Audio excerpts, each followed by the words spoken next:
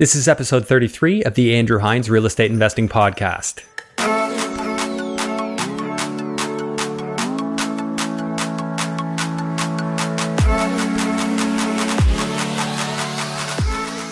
Welcome to episode 33 of the Andrew Hines Real Estate Investing Podcast. Today I have Michael Wach on the show. Michael is a real estate investor that started 10 years ago, but didn't realize that there were creative ways that you could come up with financing. So he was doing the old save up the down payment to buy the next property. Well, long story short, about 18 months ago, he started realizing that meetups and podcasts were a way to accelerate his learning and accelerate his investing. Since then, he's done multiple deals.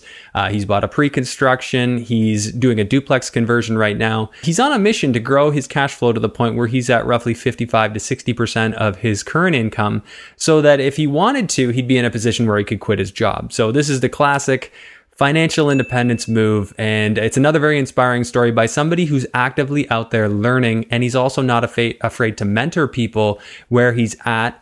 Michael is an accountant by trade, and he's working a job that he likes and wants to continue working, but he's keeping his options open and he's setting himself up for the future so that he can continue to be a creative real estate investor. I'm not going to spend too much time on this intro, but I do want to ask you real quick, if you could please take a moment and review this episode if you have not already, subscribe to it if you did not already, and maybe tell a friend about it if you think the information here could help them too. Here is the episode with Michael Wach. Welcome to the Andrew Hines Real Estate Investing Podcast. Today I have Michael Wach. Is that all right? You got it.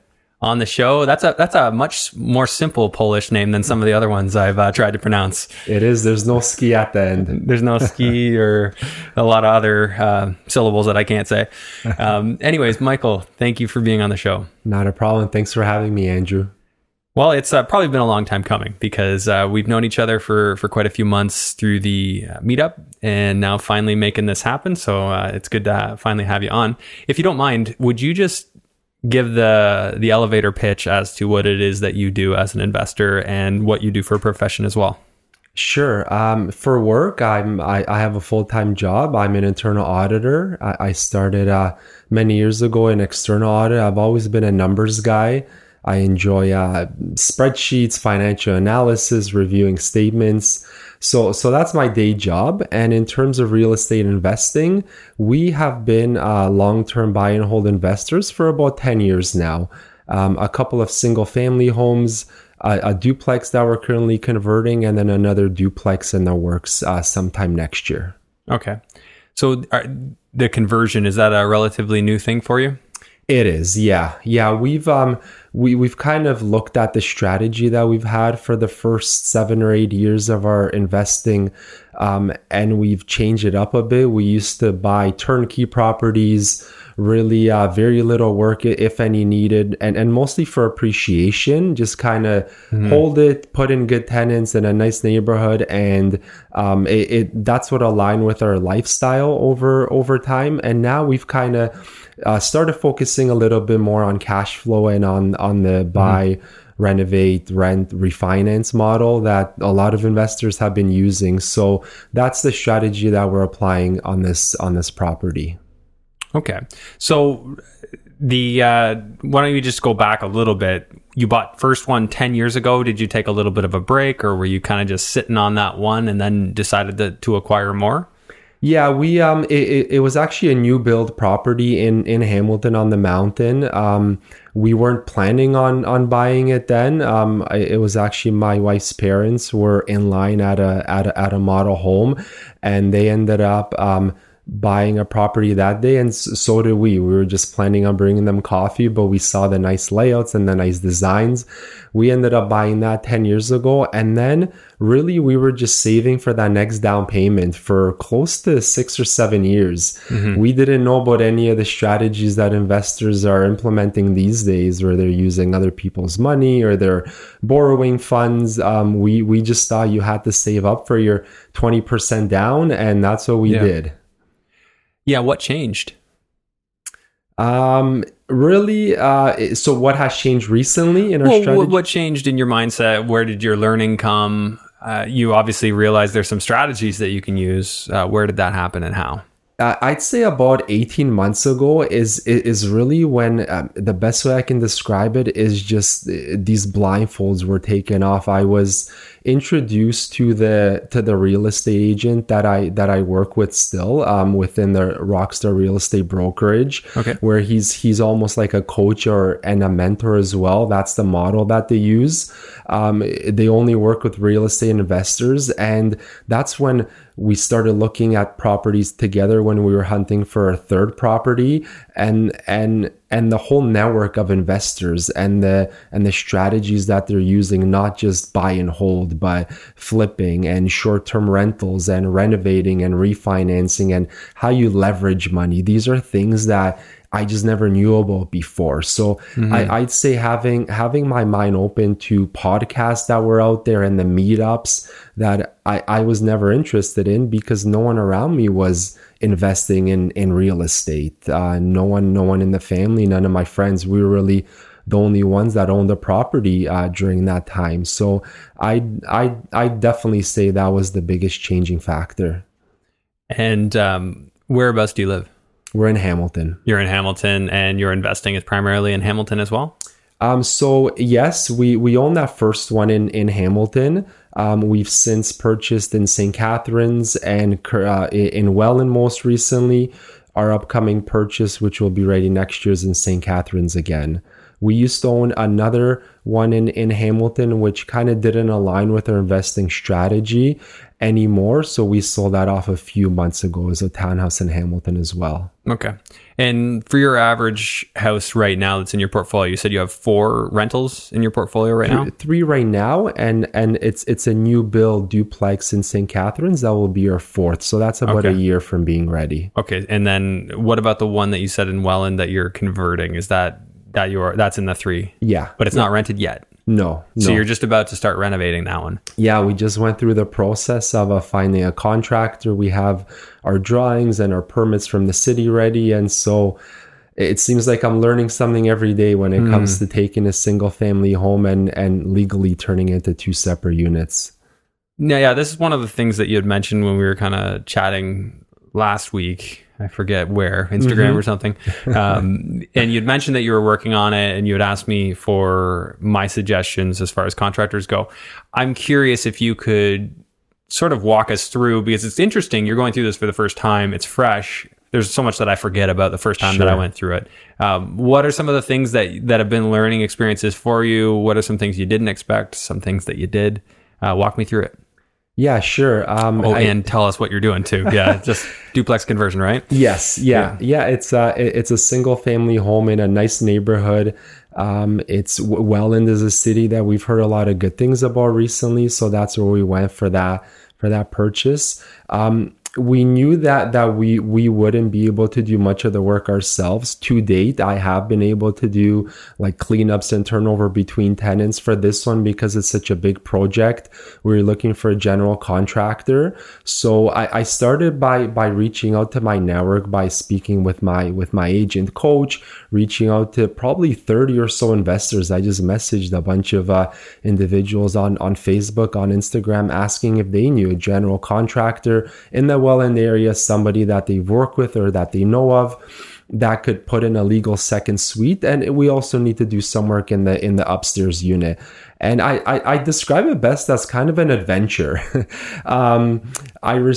We ended up getting four quotes, another verbal quote, so 4 in writing. Some were very detailed, or every item, the painting for the upstairs, flooring for the downstairs, each of the kitchens, washrooms, everything was very detailed. Some of the other quotes were 1-pagers. Like, this is a pretty big project. We're in the $100,000 range for this whole renovation. So those are some of the things I saw. There was contractors that we were trying to set up meetings with, and you'd have a couple of good messages with them, a phone call, but then they never show up, or they show up late. They just don't show up at all?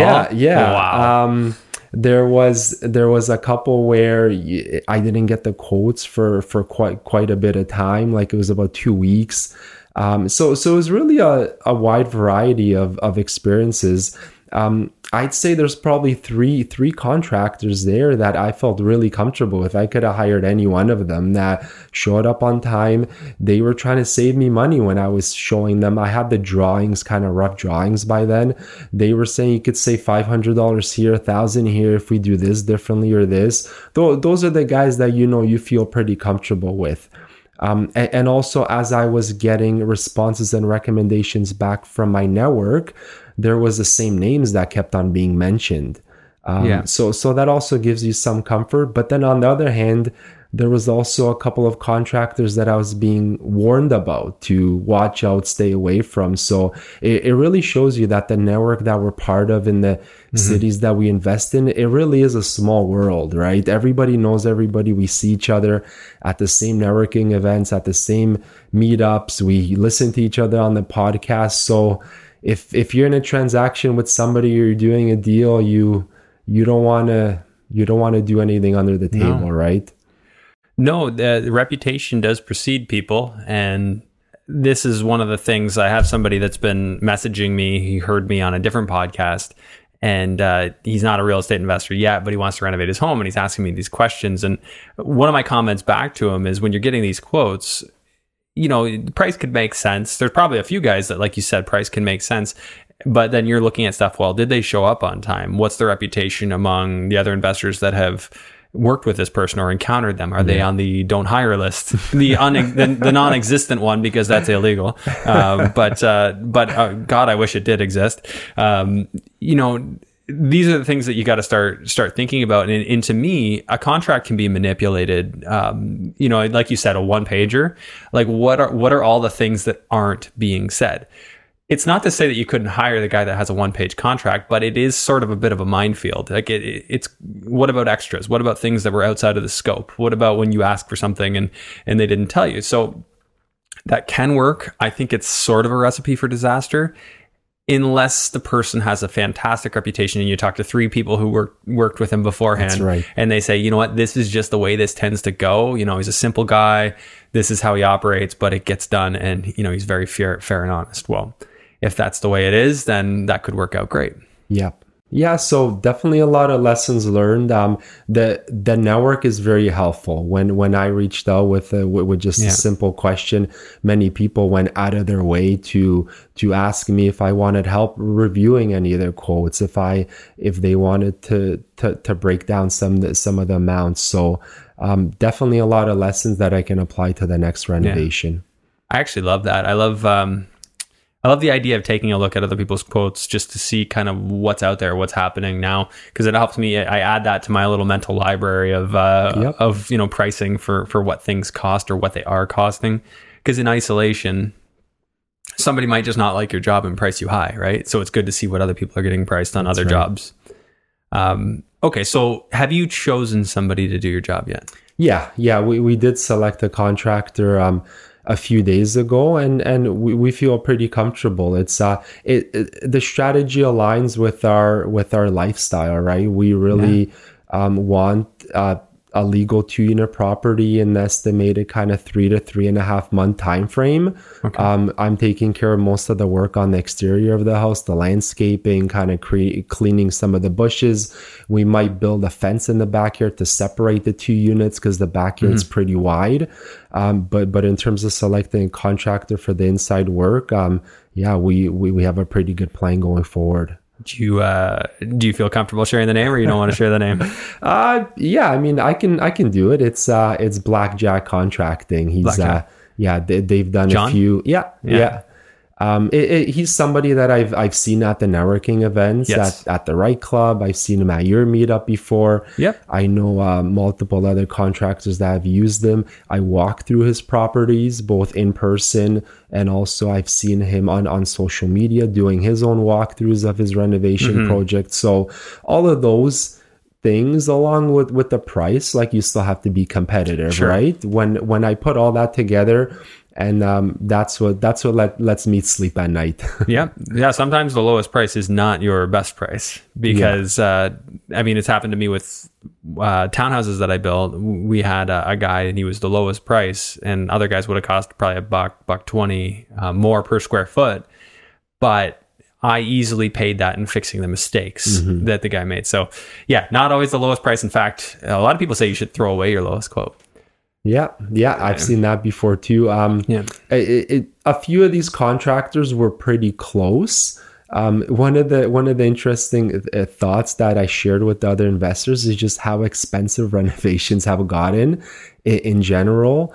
I know when I was speaking to some investors about a year and a half ago, these rentals were like 30,000-40,000 less, it seems like. Yes. Now we are doing quite a bit of work upstairs in this unit, so that has to be incorporated as well.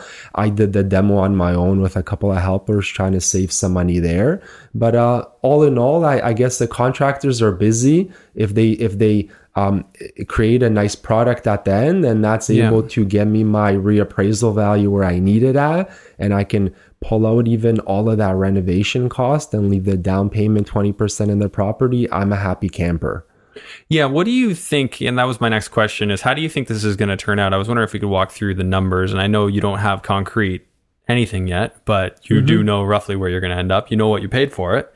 Yep. So what was your purchase price on this place? It's $322,000. And what do you figure you'll be in for reno and carrying costs? It's going to be around $120,000. We're not sure if what we're going to do with appliances, if we're going to buy brand new or look for used, but I'd say 120 is a good estimate.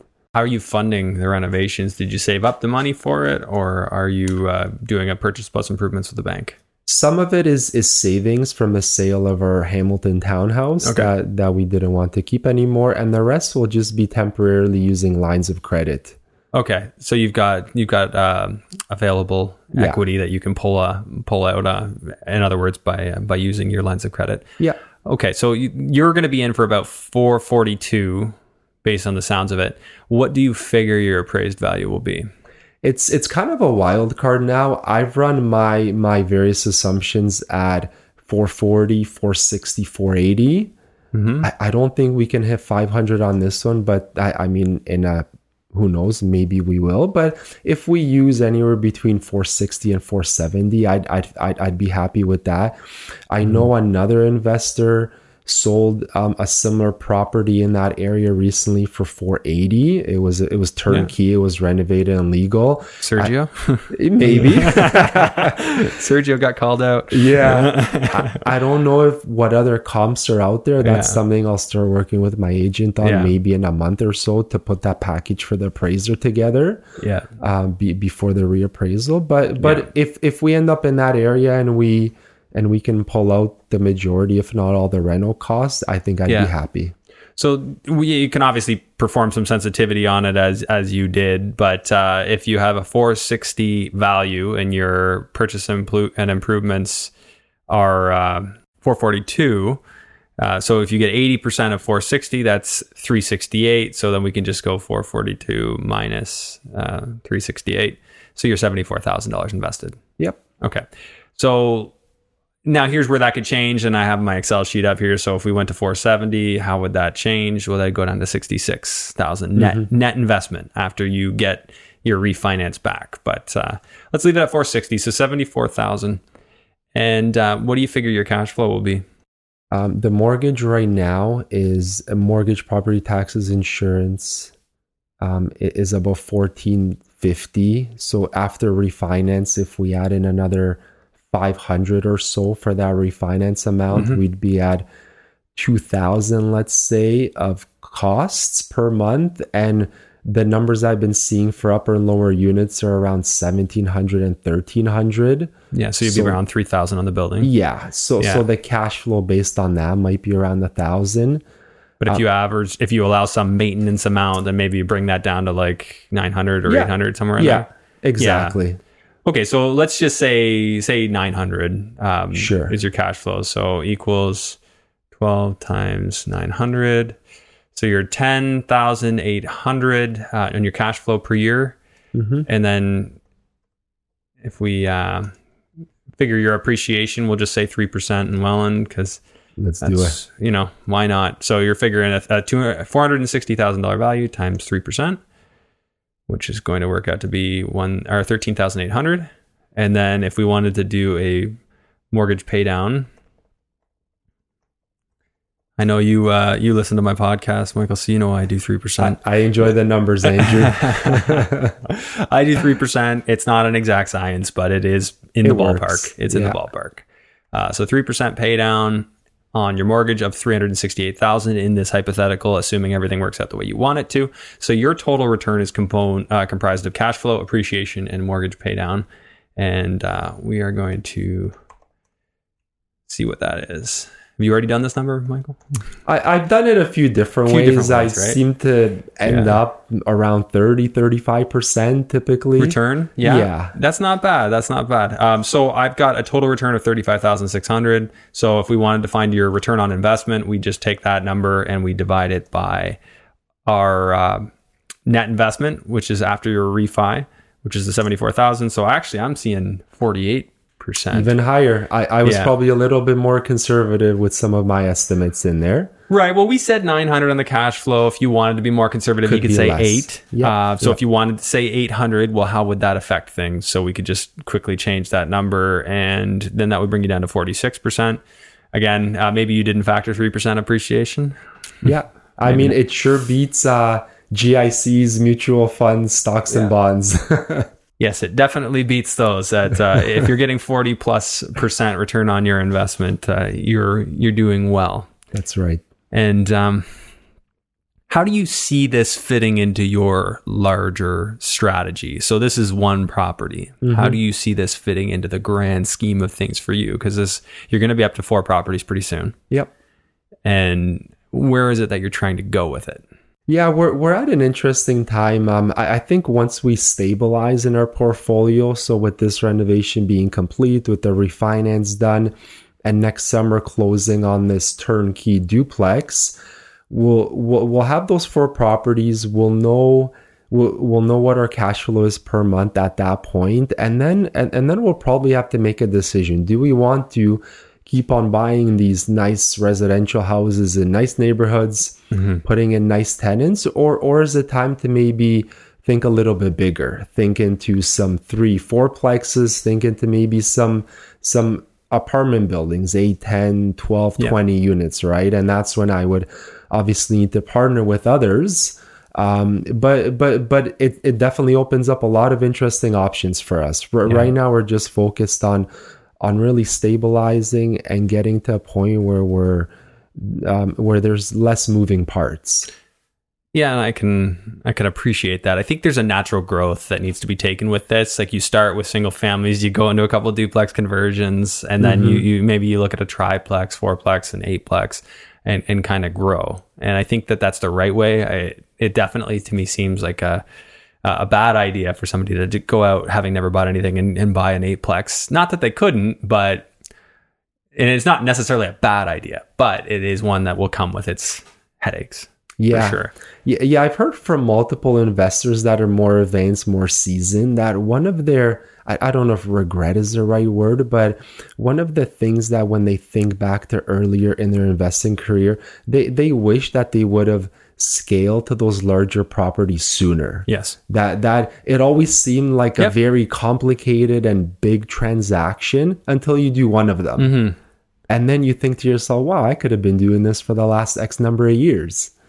You know what has concerned me with it, and I've been wanting to do it real bad for a long time, is for me, I've always borrowed private money when I've done stuff, and it's always been expensive. So, call it 10% on average. Maybe it's 9, depends. It could be 15.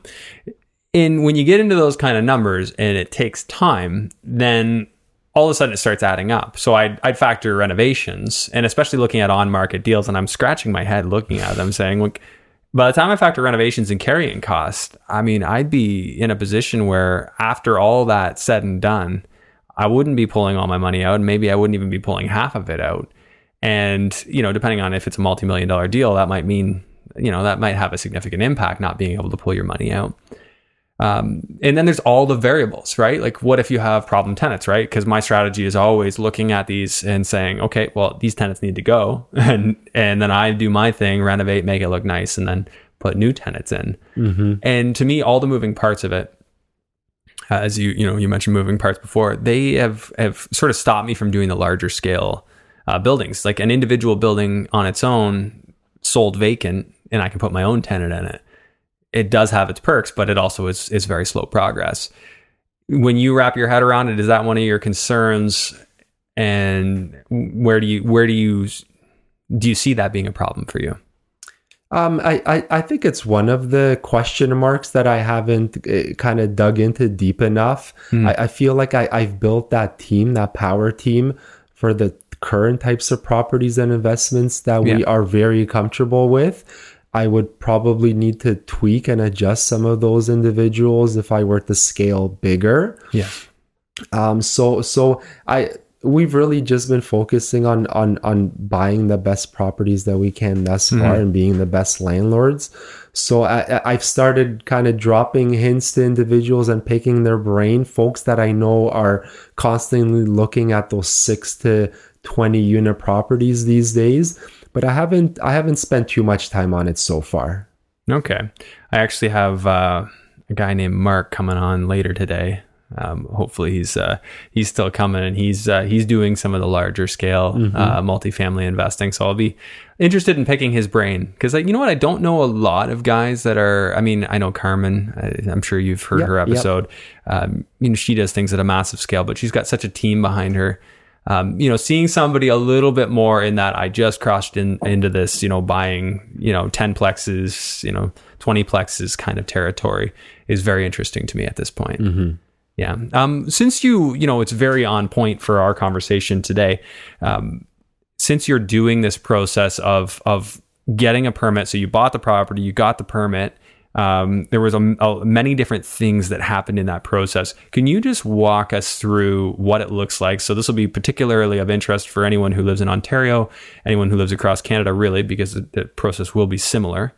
And even some of our friends in the US, depending on your municipality, it should be a similar procedure.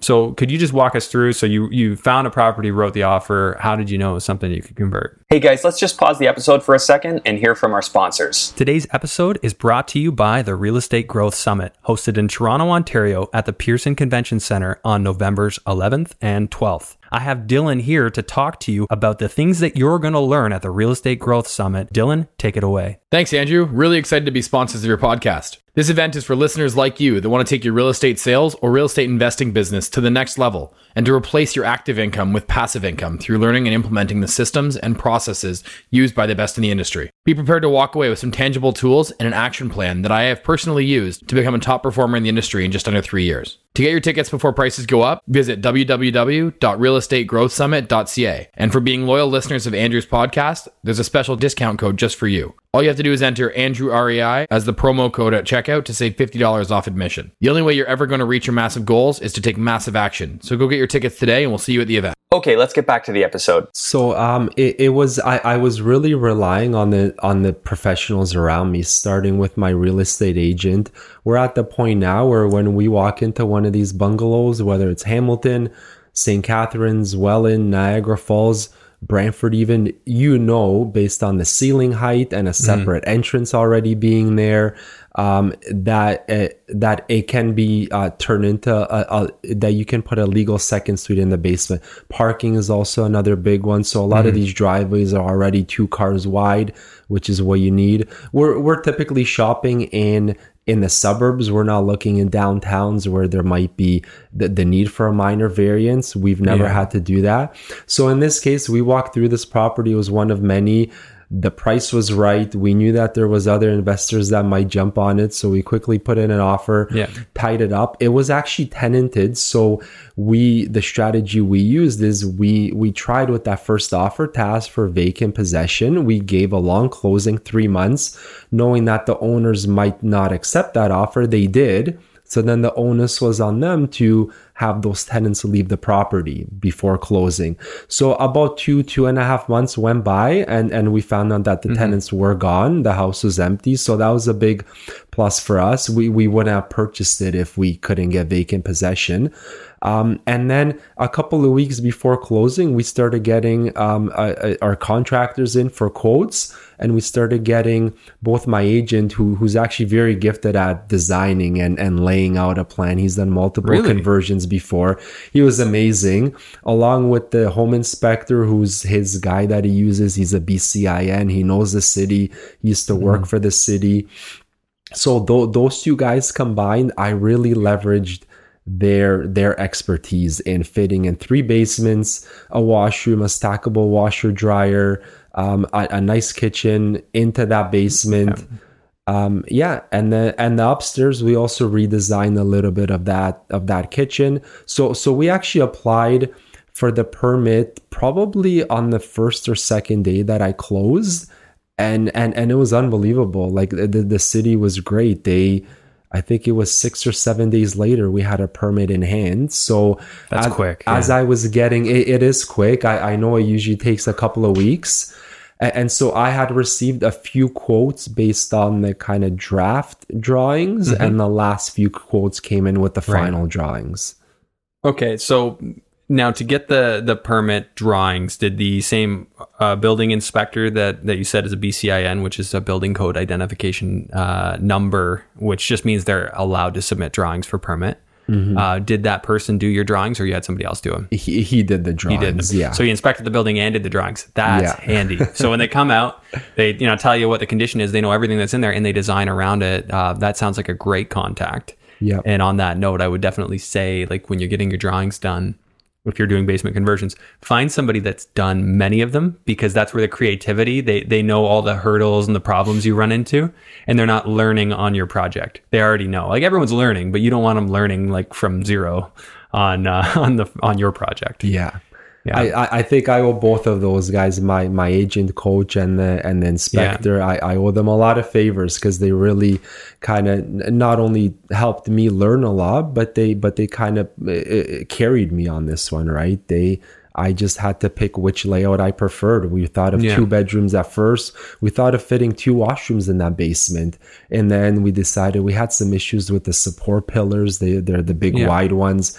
We thought of swapping them out for the metal beams, but in the end we just we decided on the 3 bedrooms. And it might actually be a suite that we consider even for an Airbnb in the future. It has its own separate entrance. If we split that backyard and the upper level tenants, I've heard of some investors use their upper level tenants to do some of the cleaning and some of the work when there's an Airbnb unit in the property. You could probably entice them quite easily. That's say, hey, kick back on your rent. Help me out. Yeah, absolutely. Because they're there, right? Yeah. Why wouldn't they? Assuming they have the time. Why wouldn't they be open to it? That's right. Yeah, it just seems like a great investment to own, especially if you're getting ROIs in that territory. But I love how you're talking about working with professionals, and I learned this with mortgage people. Coming from being in the mortgage business, I would acknowledge my what I can do and what I can't, or what I don't have, what I'm not the best person to do. And I found guys that could do student rental financing when I wasn't able to get it done through my channels. So talking to other investors, say, hey, who's doing that deal? I went so far as to call people who had bought houses comparable to the ones I was trying to finance, saying, hey, who did your financing? Andy, man, like who sold that to you? Who's doing financing for you? It's, networking is everything. It really is, Andrew. Like I said, those first 6, 7, 8 years of our investing, I was a lone wolf. I was doing everything on my own. We had a very nice real estate agent, very nice broker.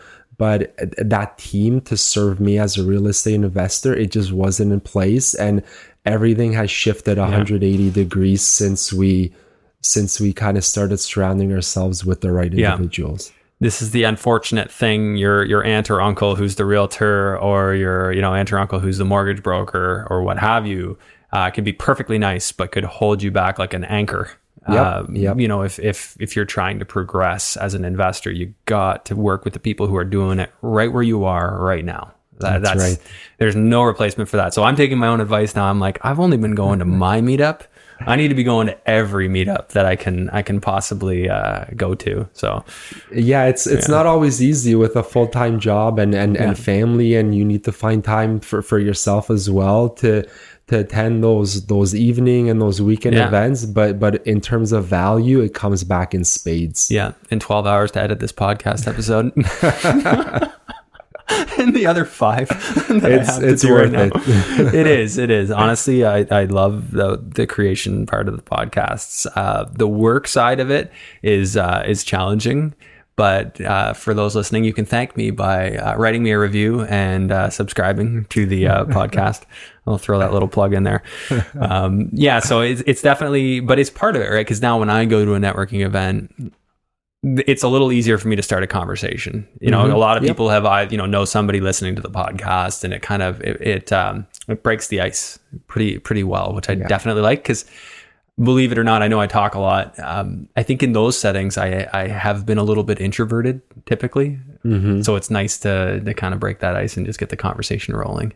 Yeah, and what it's also allowed me, which I really like, I've always been a quiet and shy individual, but attending these events and also posting more on social media, letting family or friends know what I'm doing, I've really started enjoying mentoring others. Like I have young investors that don't own any properties, or they're just buying their own, or they're starting to scale. And they're now reaching out to me, and I love providing advice, like connecting. Yeah. I just met this weekend at the Welland property. I was doing the demo, and there was an investor through Instagram that reached out to me, came with his work shoes and his gloves. He actually helped us throw stuff into the bin while we were talking strategy. He was telling me about an off-market deal that he's about to put an offer in, second offer, giving me the comps that he had pulled. So we were learning from each other, helping each other out, and all of that starts with the fact that we are out there networking. We're all talking to each other. Everyone knows what the other people are doing in terms of projects. It helps, right? I mean, there are certainly people out there who don't want other people to know what they're doing, because they're like, oh, when you know, you take away my opportunity, which there is some truth to that. But I think it's not 1 + 1 = 2 when you get two bright-minded people who are problem solvers together. It's 1 + 1 = like a million. Versus, you might might show your hand, so to speak, of what you're doing right now. But then the merging of ideas that comes from talking can sometimes just, all of a sudden you're buying a 10-unit building when you wouldn't have otherwise. That's right. And then you grow astronomically. So I'm all about that, but I know not everybody is, which they're probably not the ones coming to the meetup anyway. So that's okay. What would you say, not everybody has the time, and I know I get a lot of the requests for my time, through Insta and Facebook, and it's not that I don't want to help everyone out. My typical response is, I'll do what I can through the messages. The coffee meetups are pretty tough to do with everything I've got going on. But for people who are getting started and they want to learn, like, what would you suggest to them would be the best way to avoid making the mistakes themselves? Would you say just get out to the events, or is there something more they can do beyond that? So I can speak to exactly what I did. For me, it started with podcasts. There was 3 or 4 podcasts, and it was only 18 months ago that I started listening to. And after each one, I would jot down the name of the investor. I'd reach out to them on Facebook, or just add them as a friend. I'd visit their website. So it started with podcasts. That it's a free resource. I had a commute of 45 minutes each way anyway, so I was able to eat through a lot very quickly. And then little by little, I learned of these clubs, of these networking events that exist, right? I attend the Rockstar ones. I'm a member there. I go to the Right Club. I've been to a couple of Matt McKeever's events, right? So there's just so many these days. These things weren't around 10 years ago when I was getting started. Those are all free resources, mostly, that you can attend. And then also, if you're a newbie investor, really starting by trying to find that real estate agent that's an investor themselves. That was if I had to think about the tip of the iceberg, that was it for me. That one individual opened up their whole network to me, showed me the systems that they have in place, whether it's finding the property, listing the property for rent, doing the open houses and the showings, how you make tenants sign in, how you do the credit checks. I thought I was an expert in those things. I knew nothing until I was walked through filling that first property that we bought with them.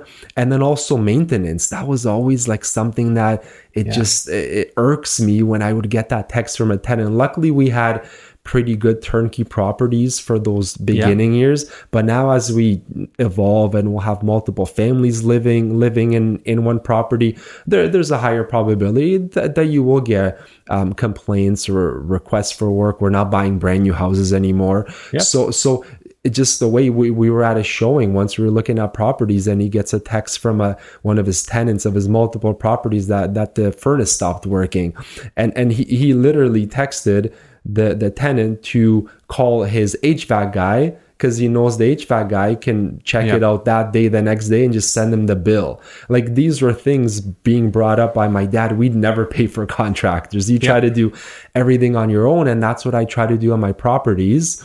But it just being exposed to these systems and these best practices was just priceless. So that's some of the kind of key advice that I would give. Right. And just on that note, so I do the same thing. I actually send out an email. So it's mostly student rentals in my portfolio. So I send out an email, and I'm due to send it out because the students are moving in right now as we speak.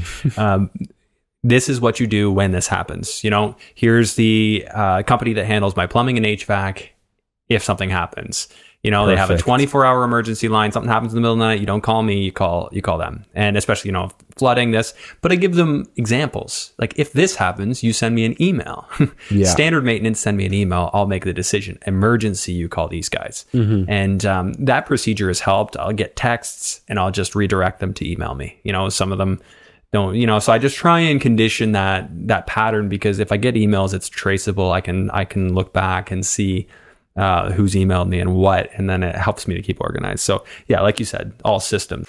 When you're at one property or two and they're close to home, you could get away with doing a lot of that maintenance on your own. But as you continue to grow and scale, it's important to have those systems in place and the contractors on call.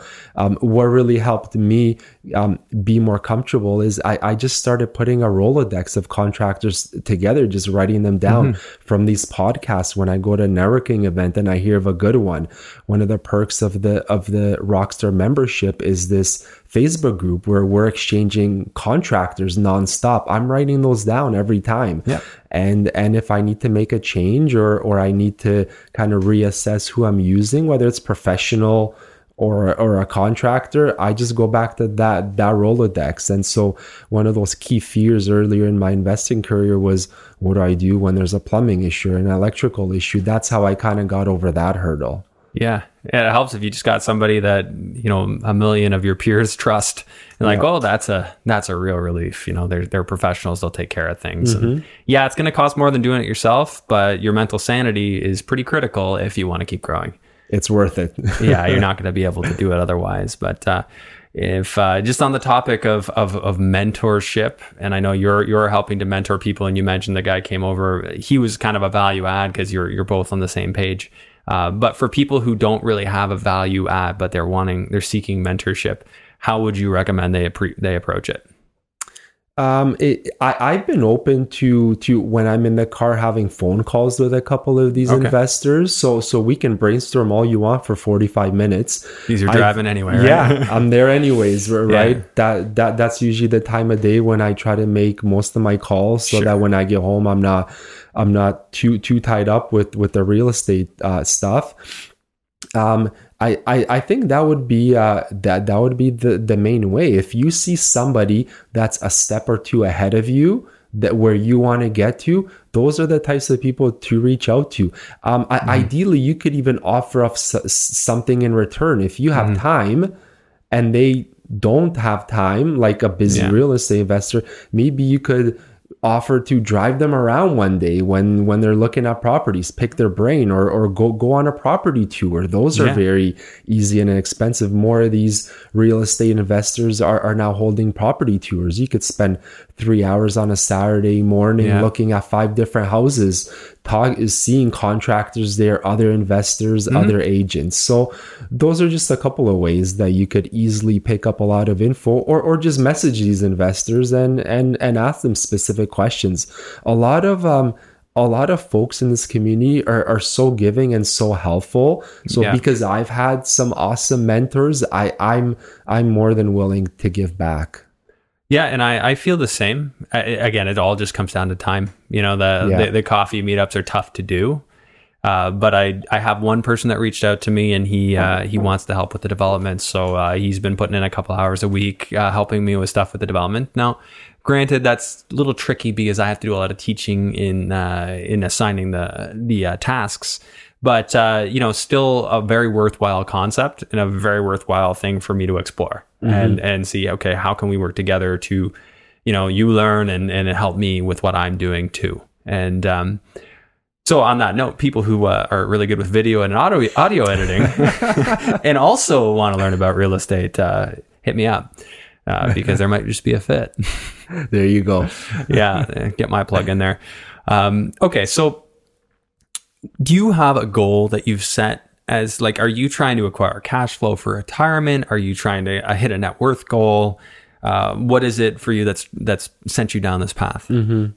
I enjoy my full-time job. I really do. But as we've seen the kind of fruits of the labor of those early years of being in the market, it's all about buying and waiting, right? That's what those first two properties have allowed us to do now, where we can start looking at cash flow more. So my goal is eventually to replace as much of my take home pay as I can every month. Mm-hmm. If I'm anywhere at 40, 50, 60% of that monthly take home pay, I'm in the range where I could consider leaving that job, right? So that could, right. If that's in 2 years or 5 years or in 10 years, I don't think I'll be there forever. Even though it's a great place to work. That's my goal. So until we kind of stabilize, I won't know exactly where I am, but, if I'm at 50% of my take home pay just from cash flow each month from a couple of properties, and I have entire days to focus on real estate, to attract JV money, to maybe do wholesaling. I would love to knock on doors or have people for me knocking on doors, right? Getting into some of these other strategies that I've just really come across in the last year or so. I'm sure I could more than make up that difference in pay. So in terms of a goal, it's not a specific monetary amount, but it's knowing that you have that stable portfolio that's bringing you 50, 60% of my current wage. Yeah. Yeah. So something that could support your family, allow you the free time, and then anything you earn on top of that is really gravy. Yep. And it allows you to be creative. And this goes back to just being able to make up every day as you choose, right? That's right. Real estate's fun. Not everybody would agree, but it can be. I said this on my last podcast, but I love going and touring properties. To me, that's fun. I could do that all day long and analyze them, look at them structurally, say which ones are good, which ones are bad. Which ones I wouldn't want to deal with, and just kind of picture what I could do and what I could turn it into. I always liked creating something. Mm-hmm. I don't know if everyone shares that, but do you have fun with this, like the duplex conversion process? Are you looking forward to it? I do. I enjoy, I've become passionate about real estate. Whereas earlier on, we were trying to do everything to avoid having real estate affect our life in any way. We were just buying, putting in tenants, and hoping that we never heard from them. We weren't planning on buying a second property, a third one. Things just happen, right? Yeah. But now I enjoy every part of it. I wish I could be on site every single day, doing some of the work myself, bringing in trades, looking for more properties, trying to set up creative deals, right? An interesting thing that I've heard multiple times from investors that have left their full-time jobs is one of the key differences is the free time that they then have in their days allows them to be so much more creative. Because they're not constrained with driving to work, coming back from work, busy family life, and then you're trying to do this side hustle at the same time. It really lets you think, right? Yeah, Matt McKeever's an excellent example of that. Matt, he wouldn't show his hand as to exactly what his monthly cash flow is, but it's enough, as he said. And so he's got his full-time camera guy, and it covers that. Yeah. And then he's got, he's got his rent that he pays where he lives.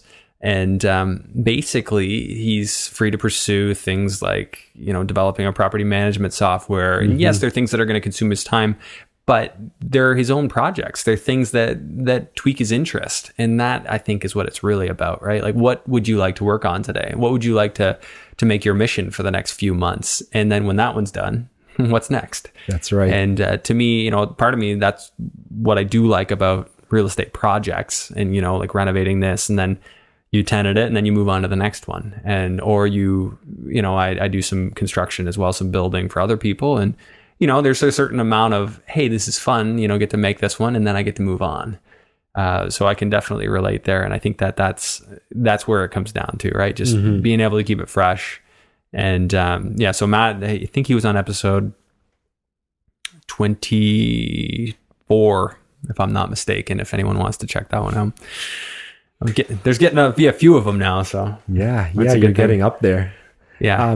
Just a final thought on that. It's forced me to be more efficient, having a full-time job and trying to build the real estate portfolio on the side. I've cut out as many things as I could that I was doing before that wasn't really pushing the goals that we have forward.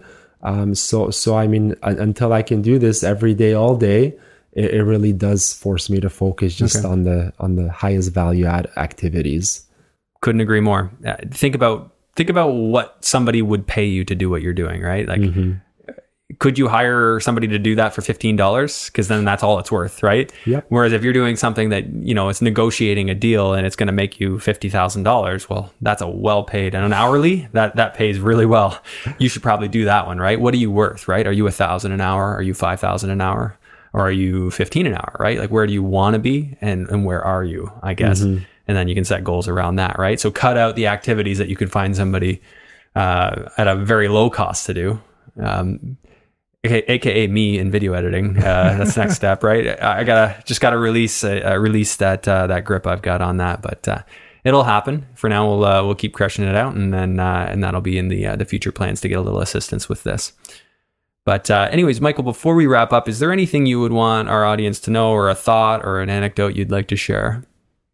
I would say, especially for younger investors, folks that are just getting started out, one of the key pieces of advice that has stuck with me is don't compare yourself to other investors out there.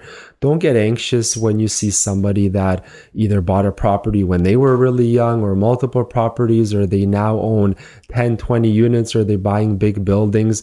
Go at your own pace. If you're interested in real estate investing, take your time, do your research, learn, surround yourself with the right people, and then things will work out.